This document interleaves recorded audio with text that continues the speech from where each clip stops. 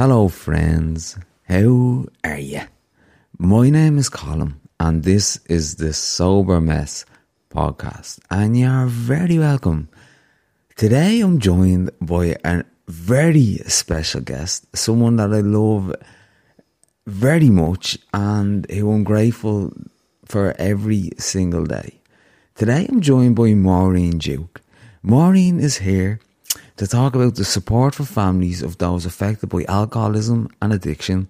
She is also a retired nurse, a mother of 8 and a grandmother of 13, plus one due in July. And she's also my mammy. So I'm absolutely delighted to have her here today. After coming all the way up from Mayo for Sam. We won't talk about the war. So Ma'am, how are you? Thanks for coming on to the podcast. Hi Colin, thank you very much for having me. I'm delighted to be here and just to talk about my journey.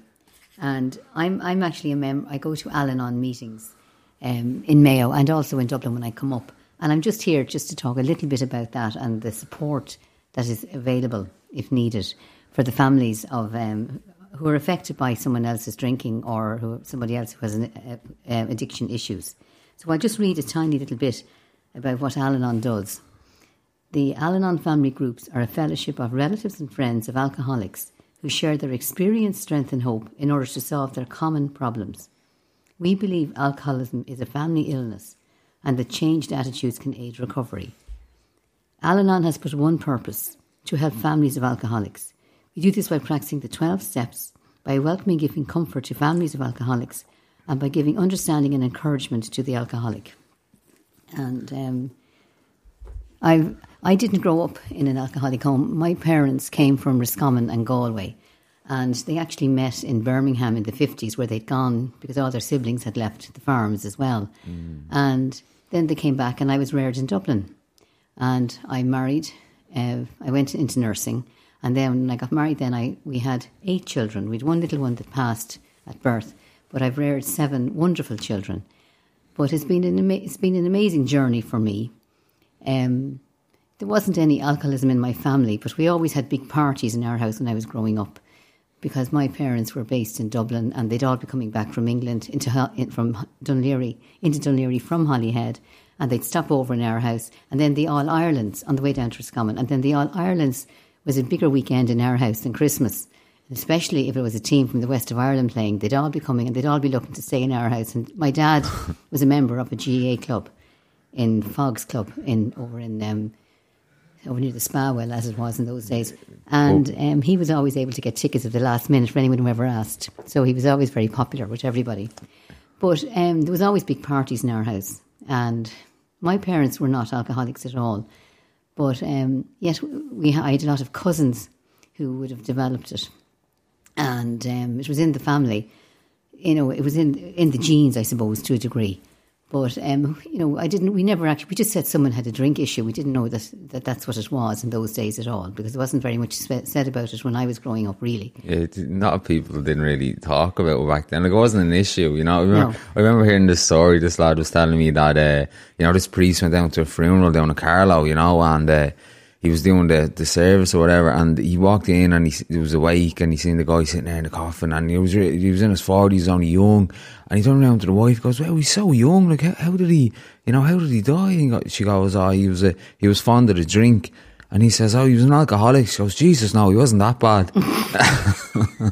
But it's like, that's the crazy thing about the culture. It's like that you could be a blackout, wet the bed, fall down drunk, but God forbid you admit you have a problem and you go and do something about it, like, you know. Well, I remember that years ago, talking to cousins and friends of mine down in the West, and telling them that a relation of mine was actually attending AA meetings, and they said, whatever about someone having a drink problem, it's a terrible disgrace on the family if they're going to AA meetings, you know. Yeah. So I was acknowledging it, you know. I thought that was very funny. That's yeah, I was sitting in the pub once and chatting to the lads, and somehow AA came up, and one of the lads says, oh geez, I wouldn't go there. He goes, why not? Just remember John used to be here every night of the week. I was like, yeah, but since he started going to AA, I haven't seen him since. Actually, I was told years ago that that's a cult. What do you want to be going to a cult for? Yeah. You know? But anyway, so how will I start off now? Oh, sorry. So yeah, so you're you're telling us. I'm easily taken off the point anyway. Yeah. So you're telling your story about that we come from good country stock in Roscommon, and so I'm a culture at heart, and just how alcoholism kind of was kind of in your genes, and how it kind of affected you as a kid growing up, and just things like that. Yeah, and it often can miss a generation and then come in the next generation as well. I've seen that happen in the family. What do they say? Nature or nurture. Sometimes it can be in the genetics. Sometimes it can be a learned thing. Sometimes it can be a learned coping mechanism, or can develop over time. But I think as well, it's not always about overanalyzing the cause or the problem, and more so just to get into the solution. And then when you're on the lifeboat or you're on safe ground, then kind of go and analyse the reasons as to why, if it's going to help with your recovery. Yeah, the main thing is once they get into recovery. Yeah. That's the most important thing. So, yeah, I would have gone to Al-Anon in Dublin back in the late 90s or so, or even the early 2000s. So Al-Anon is like it's for people who have addiction would go to like AA or 12, like these 12-step meetings for recovery. And Al-Anon's like for the families of people. Yeah, that's right, because the alcoholism affects the whole family. It doesn't just affect the person with the actual issue. It affects the whole family, and the whole family needs recovery, because often the people living with the drinker are actually become very, very ill and become more, can develop serious illnesses from all the stress and from all the trying to control it and the trying to bribe them, all the emotional blackmail and all the fear and the worry. Is it something I'm doing? Is it something, am I causing it? Or maybe I'm not cooking properly, maybe I'm not dressing up properly, maybe I'm too they try everything in a desperate attempt to try and stop this person drinking, and believing that if this person would only stop drinking, everything would be perfect in the world. And unfortunately, what often happens is then that the alcoholic will go in to either rehab, or they start going to AA meetings, and they'll gradually come into recovery, but the person at home is still the same as ever. And this is when a lot of relationships can break down, because when they come home and they're starting to go into recovery and become well again, the person at home is still full of fear, they're full of anger, they're full of resentment. Where are you going? How long will you be? Who are you going out with? And smelling them when they come in again and saying, well, there's no point. When this person, usually if it's a couple, depending if it's the wife or the husband, the person who's not drinking will have taken over the house. They're running the house. They're running the kids. They're paying all the bills. They've taken all the responsibilities. And actually, after a while, you get into a control thing, and you're quite happy to do all of this. And then you can blame. It's also the blame game. They can blame the other person for all the ills in their life, and you can get onto a nice little victim pity pot. And all of a sudden, this person starts to get well again. And now they want to start taking back some responsibilities. But they don't want to let go. Well, why should I? You're going to start drinking again in a couple of weeks, so there's no point. And that can cause huge friction. And a lot of relationships are more inclined to break down when the drinker goes into recovery than when they're actually drinking, which is hard to believe. And that's why it's so important that both of the couple go for help, not just the one. Yeah, that's mad, isn't it? And it's like when, I suppose on one side of it, when you have an addiction, it's out learning that you're powerless over the substance, and then when you're kind of the family affected by the person with the addiction, it's about learning that you're powerless over the alcoholic, or you're powerless over the addict. That's the first step. Is I am powerless over people, places, and things. I am powerless over the other person who's drinking, because we are only in control of ourselves. And if we have children, we are in control of them until they're 18 years of age. But after that, we cannot change anybody else. We cannot control anybody else. But the problem is, of course, we cannot accept unacceptable behaviour. That is the only thing. And then the person themselves have to decide what is acceptable to them and what isn't within the relationship. When you come into an Al-Anon meeting, the first thing that I came in because my son had been drinking. I had moved down to the Gorey, near Gorey, when my marriage broke down. I brought down the four youngest of my children, and then my son started to develop, hanging around with a bad crowd and developing issues, and eventually the school said he was no longer welcome in school. And of course I panicked. This is me. Yeah. I was trying to see that was a nice way of putting it. Yeah. But I automatically assumed that I just picked the wrong town, because one of the ways I dealt with it, we all deal with things in a different way, but the way I dealt with it was I developed what they call geographicals, and I decided to move. I must have picked the wrong town. Maybe Gorey's too rough. Maybe the school is too big. Maybe he's just upset because my marriage had broken down. And one of the teachers in the school told me that the main problem with that young fella is that there's no male mentor in his life. And I says to myself, what do they want me to do? Go out and pick up some idiot off the street or what? So anyway, I decided, no, this town doesn't suit me at all. So, of course, so I started looking, well, where should I go? So, of course, instead of going nearby, what did I do? Only go west. But I decided I'd better not stop in Roscommon, because I wouldn't want the relations to know what's going on in our house, because we were always taught that as kids. Whatever went on in Dublin, stayed in Dublin. Never let them know down the country what was going on. So I drove through Roscommon and ended up in Foxford and Mayo. Yeah, it's that thing, it doesn't matter what madness going on in the house, just don't let the neighbours find out, you know. Or the cousins in the country. Keeping up appearances. Oh yeah, that's very important, yeah. So a neighbour, we'd lived in Sandyford before I moved down to Wexford for 20 years. So two of my neighbours on the road had actually moved to Foxford. So I went down and had a look at it, and it looked like a lovely town. And I thought, it's a little village in the north of Mayo, quite near Ballina. And I thought, sure, this'll do. Never realising what I was doing. Arrived down there with the 4 kids, a lone parent from Dublin. I mean, they're they still have a lot of a chip on the shoulder about Dubs down in Mayo. But anyway, please God, one of these days they'll ring home Sam McGuire and they'll like us again. But anyway, that'll be the day.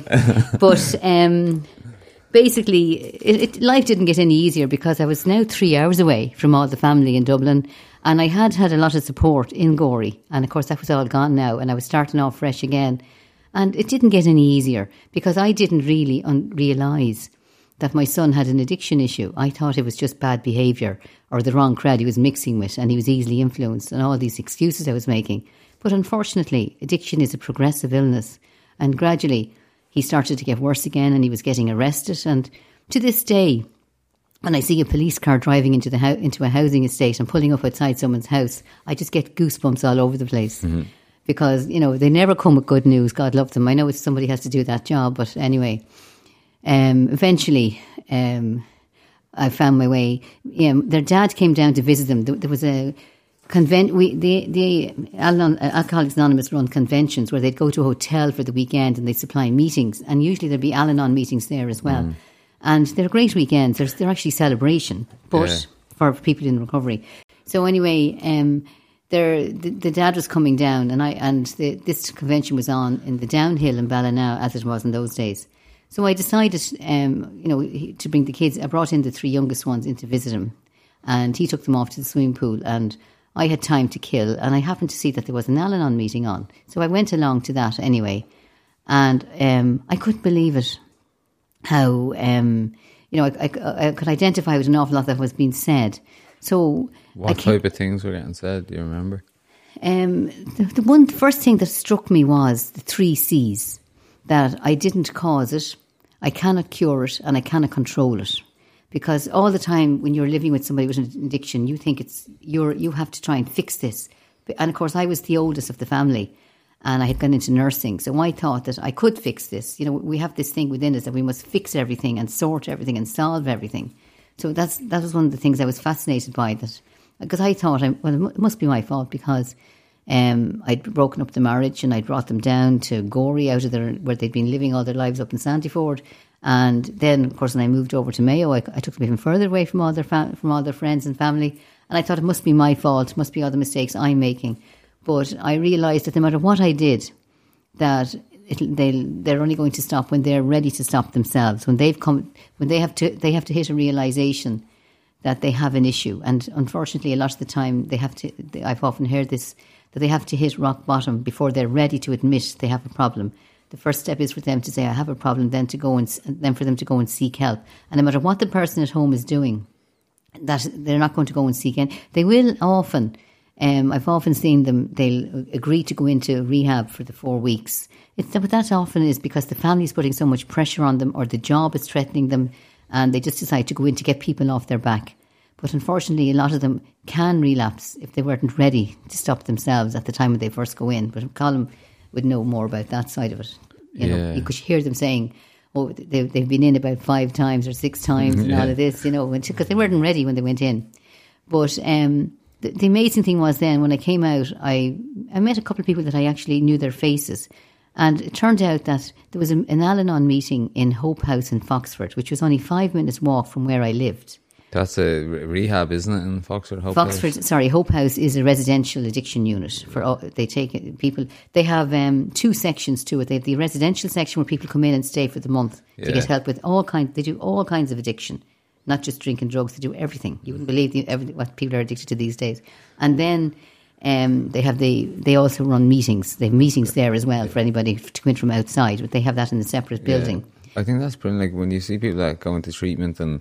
You know, like the great thing about treatment is that it gets you out of the old environment, you know, and you're going through, like, say, a 12-step program, or you're going through, like, one-to-one counselling, and you're going through, like, you have a group of people that are recovering together, and you're kind of going back to the why, but also a kind of how you can function on the outside without you going back to using that old substance. And I think what happens, a lot of people come out with treatment and they go back to the old triggers or the old friends or the old relationships and the old environments, and see, you can't heal in the same environment that got you sick. So it's about like the stuff that you take from treatment to make change at home as much as you can, and even going to like a 12-step community or doing something that's like changing the community or changing your old behaviours and doing this stuff to kind of to prevent us going back to drinking and using again, like, you know. And also it helps if the person you're most involved with at home also is coming into recovery too. Because a lot of people think it's only the alcoholic or the person taking the drugs or whatever that needs recovery, but the people living with them need it as well. And if they're coming back, it will be quite toxic for the newly recovered person if the person at home is still angry and resentful and still trying to control. But just talking about I just think it's very weird. Things happen for a reason. I mean, I was living in the Gorey area, and why would I have suddenly taken up my kids and moved all the way to Foxford? But it turned out that Hope House was in Foxford, and I started going to the Al-Anon meetings there. And I started going, I think it must be January 2008 now since I started going along. And it helped me so much, but it's a very slow process. I mean, I learned about the 3 C's. And at an Al-Anon meeting, we normally we pick a theme. It could be one of the slogans that we'd have a lot. We'd use a similar 12-step program to AA, but the 12-step program is in a lot of different groups now. And we'd have all the slogans as well. Easy does it, or this too shall pass, or keep it simple, or one day at a time, or keep it in the day, or let go, let God. We have various themes like that. Or we just used maybe acceptance or gratitude or love or whatever. And we usually would sit around in a circle, and one person would chair, but it would be different people all the time. There was no bosses in Al-Anon. It's just we're all equal. No one is more important than the other. But just one person would meaning that they'd open the meeting, say a few words, and then open it out to the group. And then each person in the group then can speak for 3 to 5 minutes, uninterrupted, on the theme or whatever is happening in their life if they choose to share that. And there was no pressure on anyone to share. And normally the meeting would last an hour to an hour and 15 minutes. But normally in Al-Anon we would not finish till everyone has had a few minutes to speak. And then afterwards we would have a cup of tea and a chat, or hand out leaflets or whatever if anyone would like them. But we mostly deal with relationships and coping with the effects of alcoholism on the family.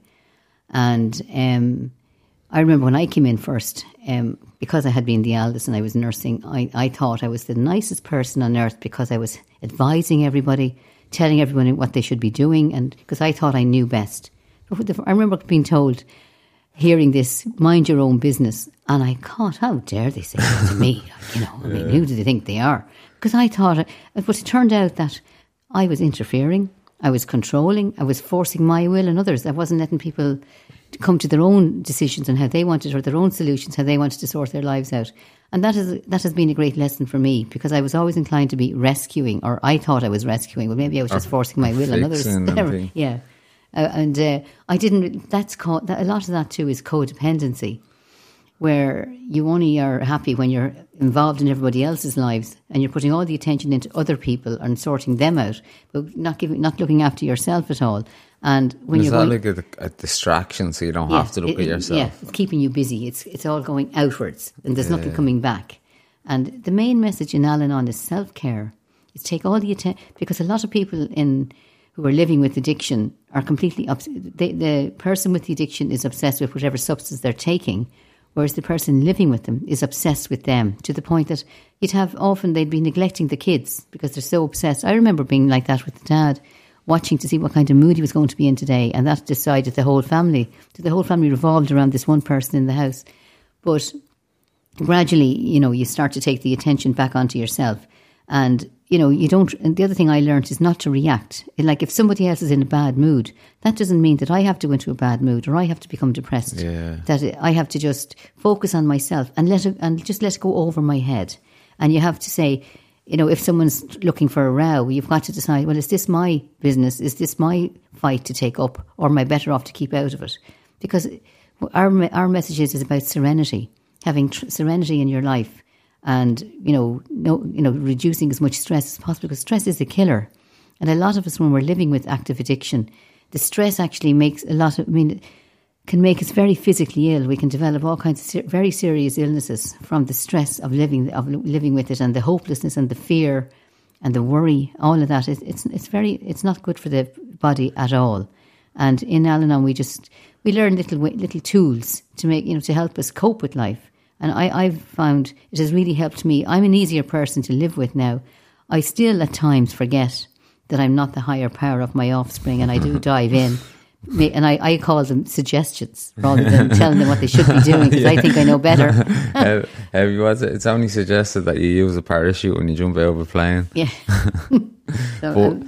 Me as a young teenager and a young adult, when I was in the kind of in the element with drink, I was brought home quite a lot by the guards. I was in trouble a lot. I was in a lot of fights. I suppose, just kind of in the midst of it all. How did that affect you at that time? I found it, because I'd grown up in a middle class background and we never saw guards in our house and there was never any problems, I was mortified, embarrassed. I remember only being there a week or two when the local guard knocked on my door, and he said, "And where are you, and who are you," and all of that. And I said I'd come down from Dublin and that I was alone parenting. He says, "Well, we don't really want your type in our village. This is a nice village." And I was really upset about that, because to them, a Dublin lone parent, the attitude there. And I remember when I first went down there, it was like going back 25 years because it was so old-fashioned and everything. It was an awful shock to but it is difficult. And you see, I love Colm to bits. He was, he was born. You love me. I'm sitting across from you. I'm so used to sharing where you don't, you keep it. Who's this Colm fella? Because they talk about anonymity all the time, and you're meant to stick to that. But anyway, it's, you love I love Colm very, very much, but it's the behaviour is difficult. I remember one time, I was meant to be going out with my friend for my birthday, and we did lovely. She was taking me out to some hotel, and I was really looking forward to it. And then I got a phone call to say, "Your son is down. I think he was in the local police station, Swinford or somewhere. Will you come and collect him?" And I had to do this on a regular basis. And I used to, when I go in, and they used to lecture me. And they didn't mean any harm. They were just trying to point out all the problems that was going to occur and all things that were going to happen if he didn't sort himself out. And of course, I took 100% responsibility for all of it. I thought it must be something I'm doing and all that. And because at that stage, I wasn't going to Al-Anon. I hadn't started going to Al-Anon at that point. But gradually, when I went into Al-Anon, then I realised that that's his choice at the moment to do that. And the other thing is, there's absolutely no point in trying to talk to someone who's got any kind of drink on them at the time. If you're going to try and speak to them, always try and do it afterwards, when they're sober up, or when maybe the next morning. And the other thing, what we're taught, in Al-Anon as well, is detach with love. And that means that, pull back, because a lot of the time we're enabling them. like we're ringing up the job to say that they can't come in because they have the flu or a tummy bug, or we're going. I used to go to all the parent-teacher meetings, or we're paying all the bills. We're doing everything. See, the only way they're ever going to look at themselves and see if they have an issue is if you let them take responsibility, let them suffer the consequences of their actions. Because if we're the whole time, minding them, and I used to run in and put the hands out to grab them before they hit rock bottom, you're only continuing their journey, and it's not. You're not actually doing them any favours either, because the longer they continue that substance abuse, the more damage they're going to do to their body. So, and we think we're helping, but we're actually not. We're enabling, and that can be hard to hear in the beginning. Yeah, it can be so true, especially when you love someone a lot, and just to sit back and know that you're powerless over them. You can't change them, but then it's their natural maternal instincts is to protect and save and fix and want the best, and it goes against our makeup to want to help someone and fix someone, and knowing that we can't is a difficult pill to swallow. Because we talked about, as I said, detach with love. Now, I have to be honest, I found it easier to detach from spouses, but very, very, almost impossible to detach from your own offspring, because you've given birth to this child, and it's and then of course automatically you're going to say, well, there must be something I can do. Now, in Al-Anon, we never give advice or we never tell somebody what to do. We all share our own experience, strength and hope, and then the people listen to what everybody else is saying and then make a decision. We talk about not accepting unacceptable behaviour, but we don't say, well, what is acceptable and what isn't. That's up to you yourself to decide. We would never say to someone, well, you better kick them out. That's not our business to do that. Each person is there and they must make their own decisions about what suits them in their lives. Look, I just want you to know that I'm so sorry for my behaviour when I was in the midst of addiction, and I love you very much, and sorry for how it affected the siblings as well, and when you're in the middle of that, you don't even know the impact you're having on your family. I suppose you're just in survival mode. You just want to get out of pain, and you just want to feel okay, and the only way you know to do that is to numb yourself with a drink, and just wanting to keep chasing that buzz, and the next drink will fix me, or the next drink will sort me out, and then I'll fix all the problems tomorrow. And but it's just the insanity of addiction. You know what I mean? Doing the same thing over and over and expecting different results. But I'm so grateful for, like, when you went into Al-Anon and the difference in you now, and you can see that in you, just your whole demeanour, and you're just calm and you're relaxed and you're reliable as well. I always feel so comfortable just able to pick up the phone and talk to you if I have a problem going on or something's happening, and to feel comfortable in calling someone and giving you a phone call. And when I got sober, I was 21, and just to have you there, and that Dad was in AA as well, and I think recovery was massive in our family, because you and Dad doing it. So it kind of normalised me getting it so young, because Dad didn't drink.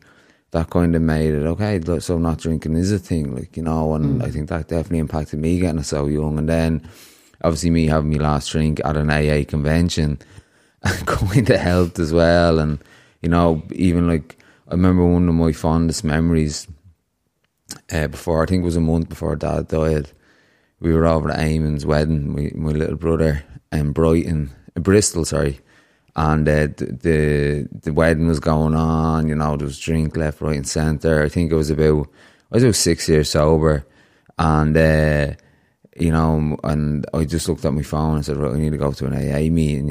Kind of my head was a bit wrecked, just being around all the drink, and I just googled the meeting, and I said it to Dad. I said, Dad, I'm going to go to a meeting. He goes, I'd love to go as well.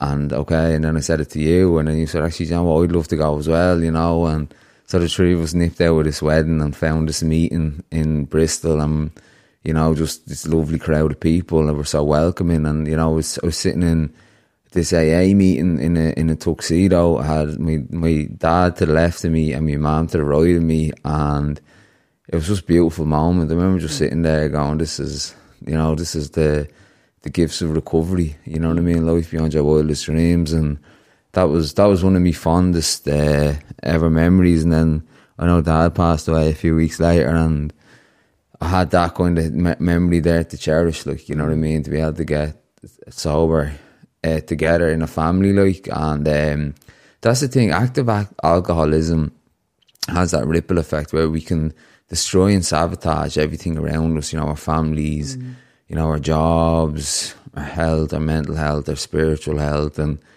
you know, but then when we get sober, it has that ripple effect goes the opposite way. It becomes a positive ripple effect, you know, where it starts to rebuild the families. You know, you start to get jobs, you know, your health and your mental health and your spiritual health all start to improve, you know.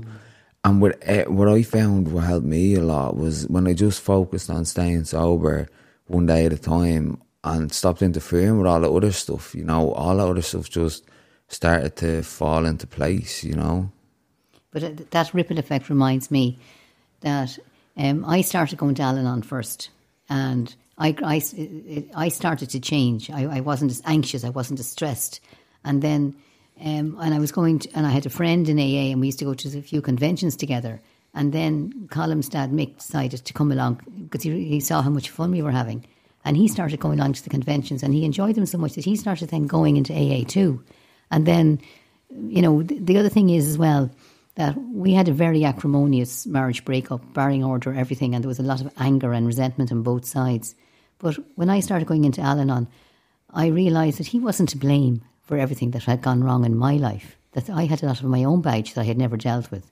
And I gradually started to heal myself. And then we are taught in Al-Anon as well that alcoholism is a disease. It's not that they're deliberately doing that to piss us off, and that we develop to have compassion for them, and for us to have serenity in our lives, whether the alcoholic is still drinking or not. But gradually I started to get better. I started to recover. And because I changed, I was able to have a better relationship then with Mick for the last 10 years of his life than, than when we were even married. And that was thanks to Alan, that was thanks to me getting recovery.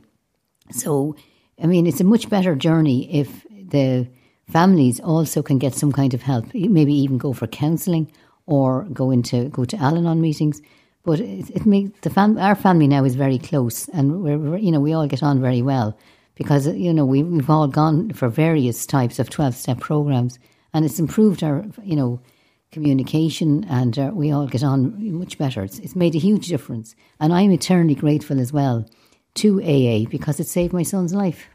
Because I used to be so worried about what was going to happen, and I feel so lucky that he is in recovery, and I know it's only one day at a time, but I thank God for that every day of my life, and it is there. But it's important as well. A lot of them, unfortunately, don't get into recovery. But it's with the family. But if a person is attending Al-Anon, it gives them a little bit of serenity in their lives because they're working on themselves and they're focusing on themselves. And the most important message in Al-Anon is self-care. We have a few daily reading books. So one of them talks about the oxygen mask on the airplane. That when the oxygen mask comes down, you don't put it on the baby or the child or the invalid or the elderly person. You put it on yourself first. Because if you're not well, if you're not functioning, you can't look after anybody else anyway. So that's one of the messages in Al-Anon is to look at is self-care, because that's very important. What advice would you give to someone who has could be a son, a daughter, a spouse, a family member, a friend who's in the midst of addiction and that's affecting them? What advice would you give to them?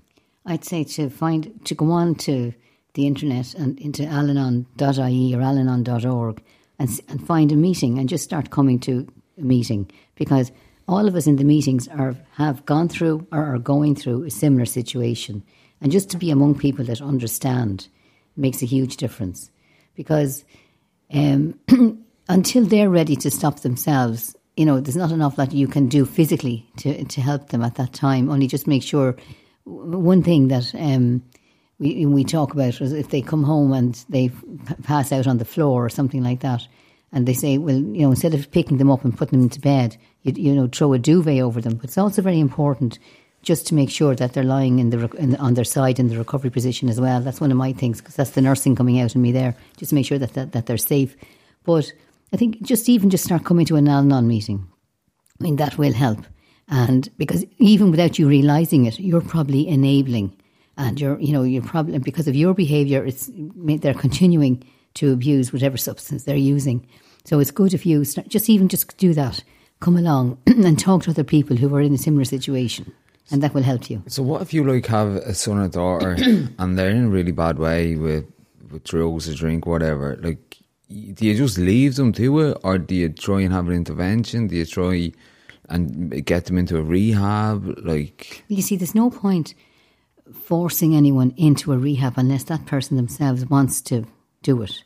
But you have to let them suffer the consequences of their actions as well. Stop giving them money, to go out and do it. Stop collecting them. Stop tidying up the mess that they're making. All right? And maybe go for help yourself. Go and there's, depending on what substance they're using. Al-Anon a lot of it is more based for abuse of alcohol. But there is lots of groups out there now, if you go on the internet, that are offering support to the parents or offering support to families of people who are abusing substances as well. There's an awful lot of support out there if people want to go for it and to get help. No one should be suffering at home. There is help out there.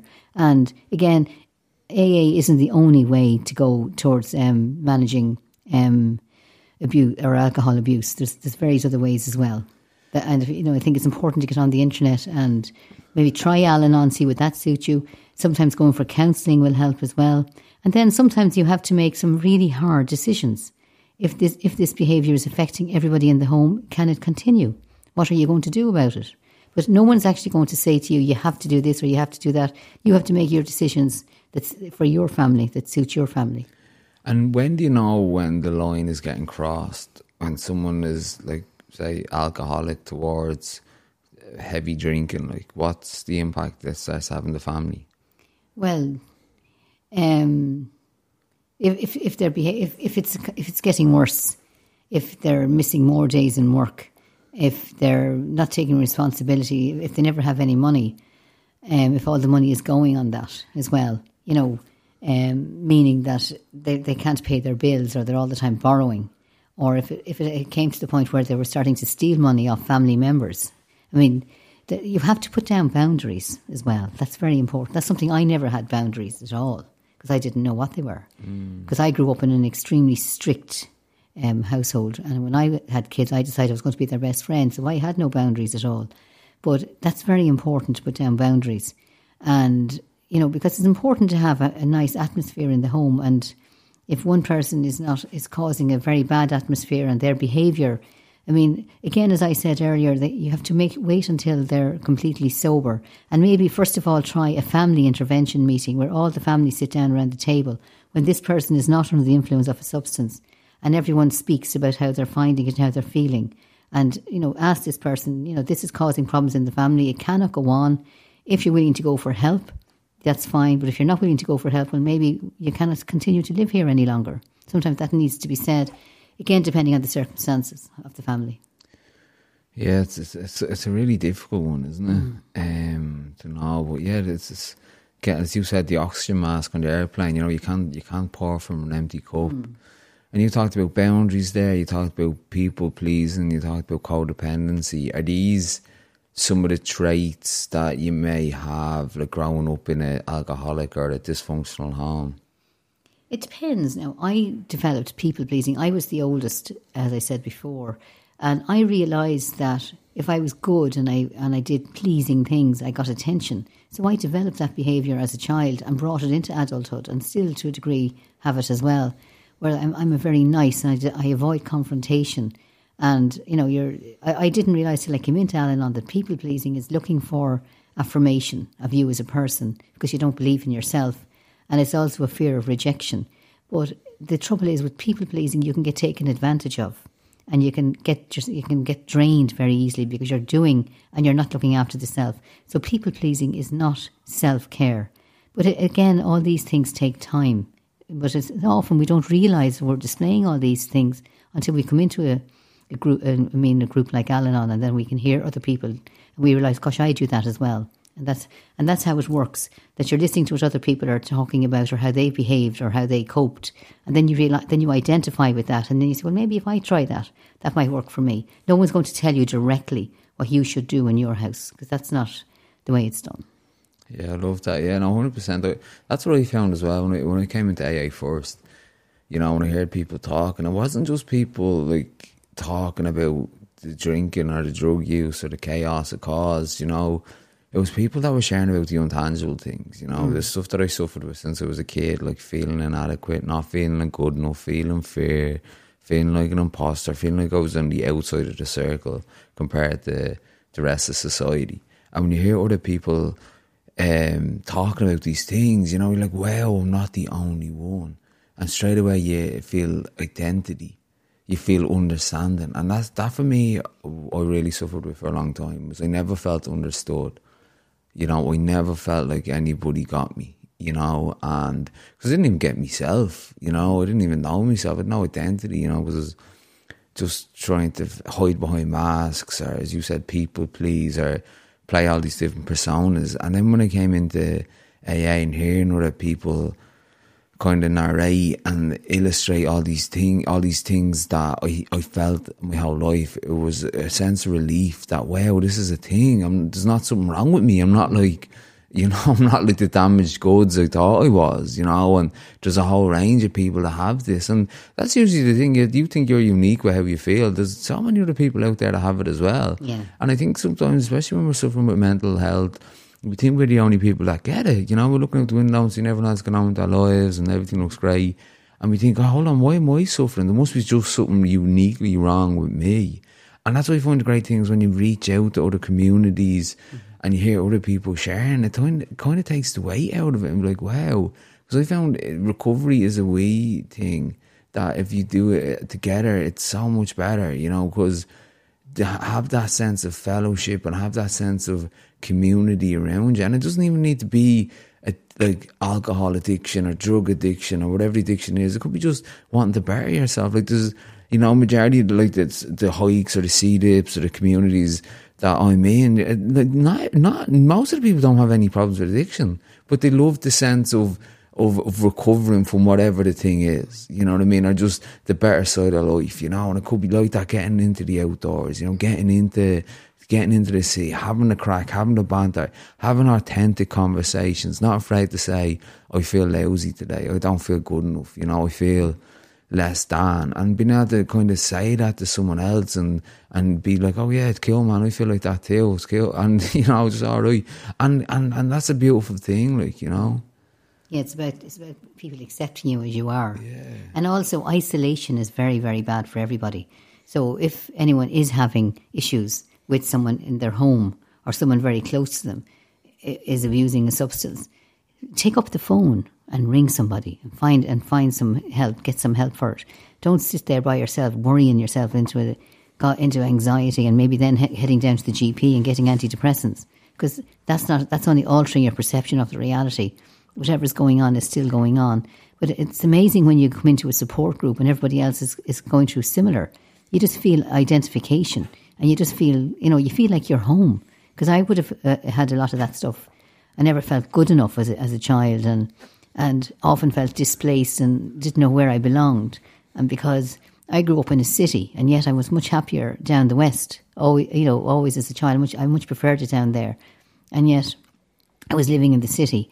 And then I remember we were meant to be from Dublin, but my dad and mum, all their friends came from the country, and Dad was involved in the GA club. I remember on one occasion a man saying to me, and where are you from? And I said, Dublin. And he goes, oh, where's your father from? I said, Roscommon. Oh, then you're all right. So, so I always felt it was wrong to be a dub. Yeah, and I love it. I love being a culture at heart. You know, there's something beautiful about the west of Ireland. Like Mayo's my spiritual home. Like I have like 2 Mayo jerseys. I'm like a Mayo at heart. I know my brother Kevin now would probably kill me for saying that, but I just love Mayo. You know, just nature out there. You know, and as you know, I'm a big nature enthusiast, and for me, my higher power is God, is the great outdoors. Like, you know, to be able to kind of connect with nature. Like nature's like my walkie-talkie to God. You know, when I'm out, like even this morning down in the sea, I just feel connected. You know what? I feel when I look at the stars or I'm up in the mountains hiking or whatever, I just feel there's way more to life than what meets the eye, and that makes me feel at ease. What are some of your strategies for your own mental health and keeping your own kind of connection strong and keeping yourself, your well-being? Well, I try to get out for a walk. And I find now, because I'm into my 60s now at this point, and sitting on the couch. Only a pup. I know, I wish. But sitting on the couch and just staring at TV is very, very bad for me, because it means that I would get stiff then. And also, I go to about 2 meetings a week down in Mayo, but there's also Zoom meetings as well. If, you know, in a lot of support groups now run Zoom as well as the live. And it's taking up the phone. And I find that hard to do sometimes. But taking up the phone and having a chat with someone, if you're feeling a bit low in yourself, and often after a phone call, you can actually feel much more lifted in yourself. But the main thing is, you know, not to be isolation. I think lockdown would have harmed a lot of people with the isolation and that. And I thought when they were cocooning the elderly, that was the crudest thing I ever saw. Because when they were just you could only looking at them through the window. I thought it was awfully cruel, because I find in my case now, I can only talk. This is me sharing my own stuff. If I'm too long on my own, yes, I start going into stinking thinking, and you're in your head all the time. At least when you're out walking and you're walking in nature, even if you're only just walking down the road and back. I mean, it's amazing, the fresh air. It actually lifts me up completely, and that's something. Often when I get a headache now, I find it great to get out and walk. Now, I'm very lucky that I'm living down in the Foxford, which is a lovely little village on the banks of the River Moy. So there's lovely scenery to walk around. But it doesn't matter. Just even get out and walk down, you know, just go for a 50-minute walk every day. Now, I know in the wintertime it can be difficult, and the one kind of weather I hate is when there's ice on the footpaths, because then there's always the fear of fall. But every day try and get out for a walk and pick up the phone and talk to someone. Don't ever spend 24 hours without speaking to anybody. That's not healthy. Pick up the phone or text and talk to somebody. And also find out what's going on in your area. Is there, even if it's only bridge, or if it's only just a book club, or a dance class or anything. I mean, there's a lot of walking groups there of all kinds of levels. But join something. Just have somewhere to go, at least, you know, have something. I remember this Dave, who was my husband, he always had things to do every day. And he said if he didn't have things, because he lived on his own and he was out in the country, but he said every day he made sure he had somewhere to go. If it was, you know, he was only out of the house for an hour where he actually spoke to somebody, but that kept him going, because it's not good for us. We're not meant to be isolated. It's not good for any of us. And I think it's very bad for mental health. So just get out there or make a phone call. I love that. I love that, and I love you, ma'am. Thank you so much for coming onto the podcast for a chat. That was powerful. Is there anything else you want to add before we finish it up? No, if anyone has any questions, to send them all to Colm, and if I can help anyone at all, I'd be delighted to. Okay, and thanks very much for having me, Colm. You're an absolute legend. A legend of a mammy, the Mayo mammy. Right, ma'am, thanks a million. We'll have to get you into the sea now one of the days for an old dip. No, I'll probably die of a heart attack or cold. Right, ma'am. Okay. Thank you. Bye, thank you.